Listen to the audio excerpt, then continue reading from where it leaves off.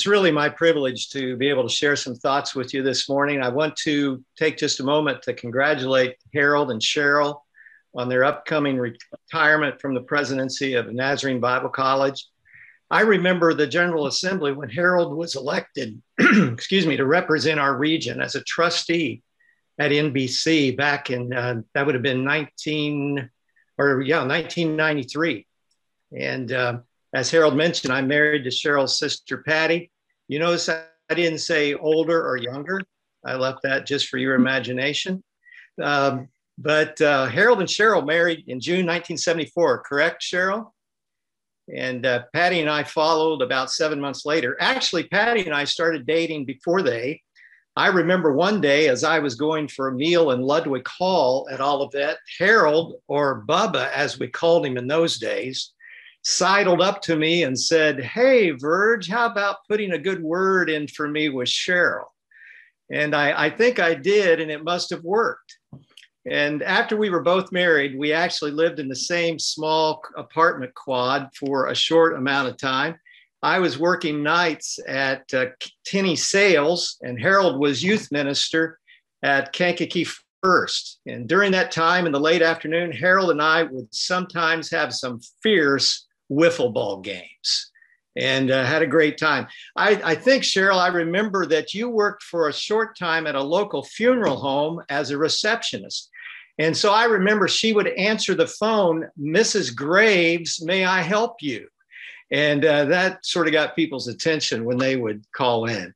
As I look back, those seem like carefree times, but were they really? Life had its challenging moments even then, which could have pulled all of us into paralyzing worry. Jeffrey Kluger wrote in Time magazine about a decade and a half ago, he said it would be a lot easier to enjoy your life if there weren't so many things trying to kill you every day. The problems start even before you're fully awake. There's the fall out of bed that kills 600 Americans each year. There's the early morning heart attack, which is 40% more common than those that strike later in the day.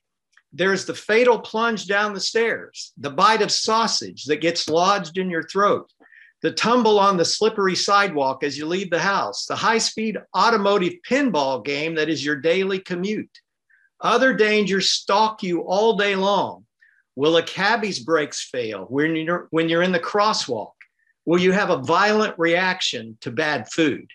And Kluger had no idea what we were going to experience over these past 15 months. I don't need to detail the challenges that we've all had. There are so many things that can cause concern and burden us down with paralyzing worry. What does Jesus have to say about this? I want us to go to Matthew chapter 6, verses 25 through 34, a portion of the Sermon on the Mount, and I'll be reading from the NIV. "Therefore, I tell you, do not worry about your life, what you will eat or drink, or about your body, what you will wear. Is not life more than food and the body more than clothes? Look at the birds of the air. They do not sow or reap or store away in barns, and yet your heavenly Father feeds them. Are you not much more valuable than they? Can any one of you, by worrying, add a single hour to your life?" Or as the King James has it, "or a single cubit to your height. And why do you worry about clothes? See how the flowers of the field grow?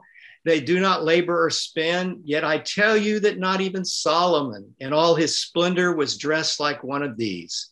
If that is how God clothes the grass of the field, which is here today and tomorrow is thrown in the fire, will he not much more clothe you, O you of little faith? So do not worry, saying, what shall we eat, or what shall we drink, or what shall we wear? For the pagans run after all these things, and your heavenly Father knows that you need them. But seek first his kingdom and his righteousness, and all these things will be given to you as well. Therefore, do not worry about tomorrow, for tomorrow will worry about itself. Each day has enough trouble of its own." Allow me to borrow a phrase from Alcoholics Anonymous. Hi, my name is Virgil, and I am a worrier. Anyone else like that? I'm glad that C.S. Lewis said, though, that some people feel guilty about their anxieties and regard them as a defect of faith, but they are afflictions, not sins. I hope that that is true. The Greek word for worry that is used often in the New Testament, for instance, in 1 Corinthians chapter 12, verse 25, we read the Apostle Paul saying, having concern for each other in the body of Christ. That's a positive thing. Again, the Apostle Paul writes in Philippians 2:20, I have no one else like Timothy who will show genuine concern for your welfare. However, that word that's translated concern in those two passages is more often used in a negative sense. And it's used in a sense in which worry is drawing us in opposite directions or causes us to go to pieces or to be pulled apart. And so this morning, I want to talk about that paralyzing worry that so often threatens us. I spoke to a woman a few days ago after our service on Sunday, and she shared with me a situation that she's going through that is very stressful. And she told me that literally her teeth had been chattering that past week because she was so upset and so worried. And I think that our service had somehow helped her with that worrisome issue. This morning, I want to share some thoughts that came to me from Jesus' words in Matthew 6. There's nothing particularly profound here, but it just speaks to me, and I hope it speaks to you. As we look at Jesus' words, it says to me, when we allow worry to dominate us, we are allowing ourselves to forget or even deny our value to our Heavenly Father. When we allow paralyzing worry to come to our lives, we're forgetting how valuable we are to Him.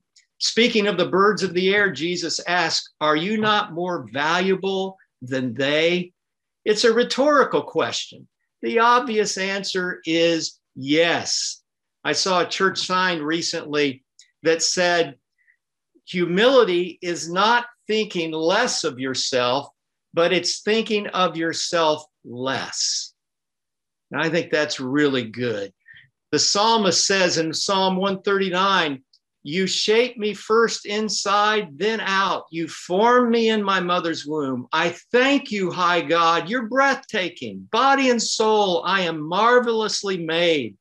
I worship in adoration. What a creation. You know me inside and out. You know every bone in my body.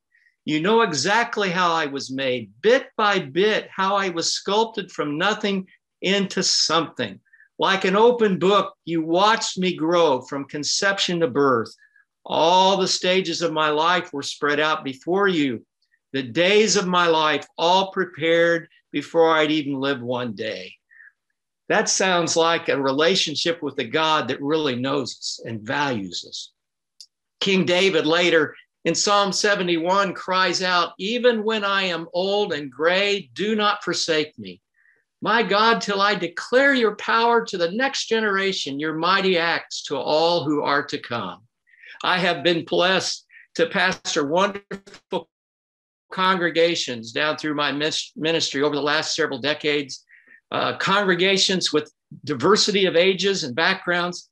At this particular time, the small church that I'm pastoring part-time is largely seniors. We have many retired missionaries, many retired pastors, many retired lay people. And I have felt a calling in my own life to express to those people how valuable they are. There is no shelf life or an expiration date on our value to our Heavenly Father. I know that there's a clamor to reach the young, which we want to do. But I don't believe that we need to reach the young and sacrifice the old. I believe that from birth and before and throughout our lives, we are extremely valuable to God. And so when worry begins to paralyze you or me, let us remember how important we are to the Heavenly Father. Also, worry is pointless and useless. Maybe you've seen the movie Bridge of Spies.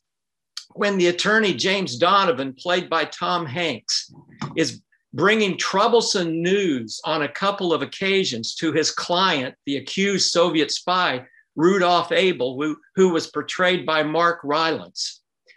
A couple of different occasions, he comes to him and essentially gives him this bad news, and the spy, Rudolph Abel, doesn't react. And finally, the Tom Hanks character says, "Aren't you worried?" And he looks back and he said, "Would it do any good?" And truthfully, it doesn't do any good. It's useless. Jesus says, "Can any of you, by worrying, add a single hour to your life?" Regardless of whether Jesus is referring to the futility of extending one's height or one's life, the result is the same. Worrying is futile. This is a good question to consider when tempted to worry about the health of our body. Can you change anything about your body through worrying about it? Since the answer is no, you shouldn't worry. In fact, medical studies have shown that those who worry the most die fastest and age fastest. There's something else for you to worry about. If we worry about it, we're making the problem worse. C.S. Lewis said, "Remember, one is given strength to bear what happens to one, not the 101 different things that might happen." About 14 months ago, my wife and I went for a coronary calcium scan. Her score was 0. A score greater than 300 is a possible sign of a very high to severe coronary disease and heart attack risk. Mine was over 4,000. I was concerned. Long story short, I had the coronary artery bypass grafting on May 1st. No family was allowed, pardon me, due to the COVID-19 restrictions. And I found myself alone so often quoting scriptures and trusting the Lord because he was the only place that I could turn. And I'm thankful that he brought me through that process. Worrying is useless. Number 3, worry is counter to faith in God, who can do the impossible. The expression, "Oh, you of little faith," Jesus is literally saying, "Oh, you of little faiths." Robert Mounce, American New Testament scholar who lived to age 98, wrote, "Worry is practical atheism and an affront to God." That's pretty strong. George Mueller, who founded schools and orphanages in England in the early 19th century, said, and actually didn't believe he ever asked for money. He just believed that God could provide. He said, "The beginning of anxiety is the end of faith, and the beginning of true faith is the end of anxiety." The angel said to Mary in Luke chapter 1, "For with God, nothing will be impossible." Number 4, the antidote to paralyzing worry and fear is to have the right focus. Jesus said, "Seek first his kingdom and his righteousness, and all these things shall be added unto you." Several years ago, I was going through a really difficult, dark time. I won't go into the details, but I was puzzled. I was confused. I didn't understand what had happened, why it had happened, or where I was really going. I was driving up in St. Petersburg, and I decided I wanted to pull through McDonald's for a cup of coffee. And as I pulled through, I ordered that $1.06 cup of coffee. And after I ordered, I began to pull up through the drive-through, and I reached to my wallet and pulled it out, and I didn't have a single bill. And I did have my debit card, and I thought, oh, but only losers use their debit card for $1.06. And I really didn't want to do that. And there's this impression that came to me.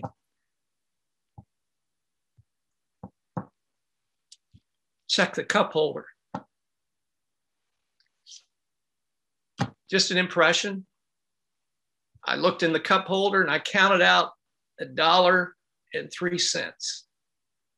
And I have to tell you, I thought to myself, oh, that would have been a wonderful story. That would have been a wonderful story. And then I had a second impression. Something seemed to say to me, check the ashtray. I looked in the ashtray, and you want to guess how many pennies were in that ashtray? 3. I counted out $1.06. That little lady who took my $1.06 had no idea what that $1.06 meant to me.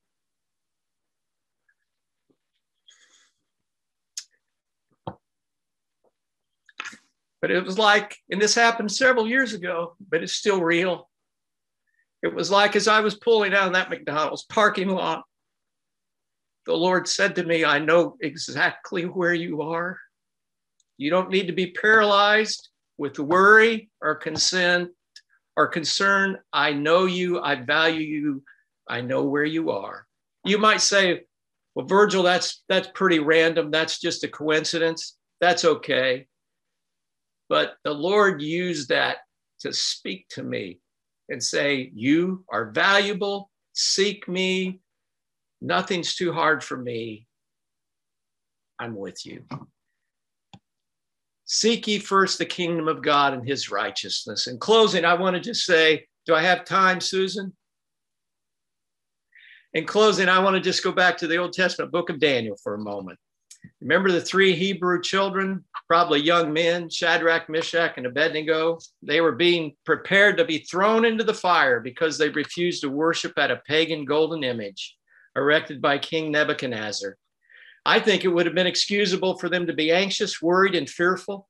King Nebuchadnezzar said to them, if you do not worship, you'll be thrown immediately into the flaming furnace, and what God will be able to rescue you from my hand. But their response, O Nebuchadnezzar, we have no need to answer you. If that's the case, our God whom we serve is able to deliver us from the burning fiery furnace, and he will deliver us from your hand, O king. But if not, let it be known to you, O king, that we do not serve your gods, nor will we worship the golden image which you've set up. You remember the story. They were delivered, but prior to their release from the fiery furnace, the old pagan king saw not 3, but 4 men walking in the fire. The Spear family back in the 90s had a song called He's Still in the Fire. It tells us a story of a mother reading the story of Shadrach, Meshach, and Abednego to her children. And at the end of the story, one of the children asked the question, Mama, wait a minute, there's one thing that I must know. If 3 went in and 3 came out, where'd that 4th man go? And she said, he's still in the fire and he's walking in the flame, and he'll be there to help you when you call upon his name, and he can still deliver by his almighty power. While here below, it's good to know he's still in the fire. I want to say to you all, there are a lot of circumstances that can cause all of us to be concerned. I imagine that many of you can testify to instances of God's guidance, assistance, and answered prayer as NBC has been in transition for many years. And now you're getting ready to go for another transition from Dr. Harold Graves to a new president, Scott Sherwood. By the way, I went to church as a child with Scott's dad, John. And John and his wife, Bonnie, attend our church sometimes in the winter. And in fact, I share an Aunt Rosalie with Scott. And God's going to be with you. But I want you to remember that through all that you've been through and all you're going through in these days ahead, you're valuable to God. It's pointless to be dominated by worry. It's counter to faith in God, who can do the impossible. Seek him and his will and his kingdom first, and he will continue to be with you in the fire, in your fire. God bless you today.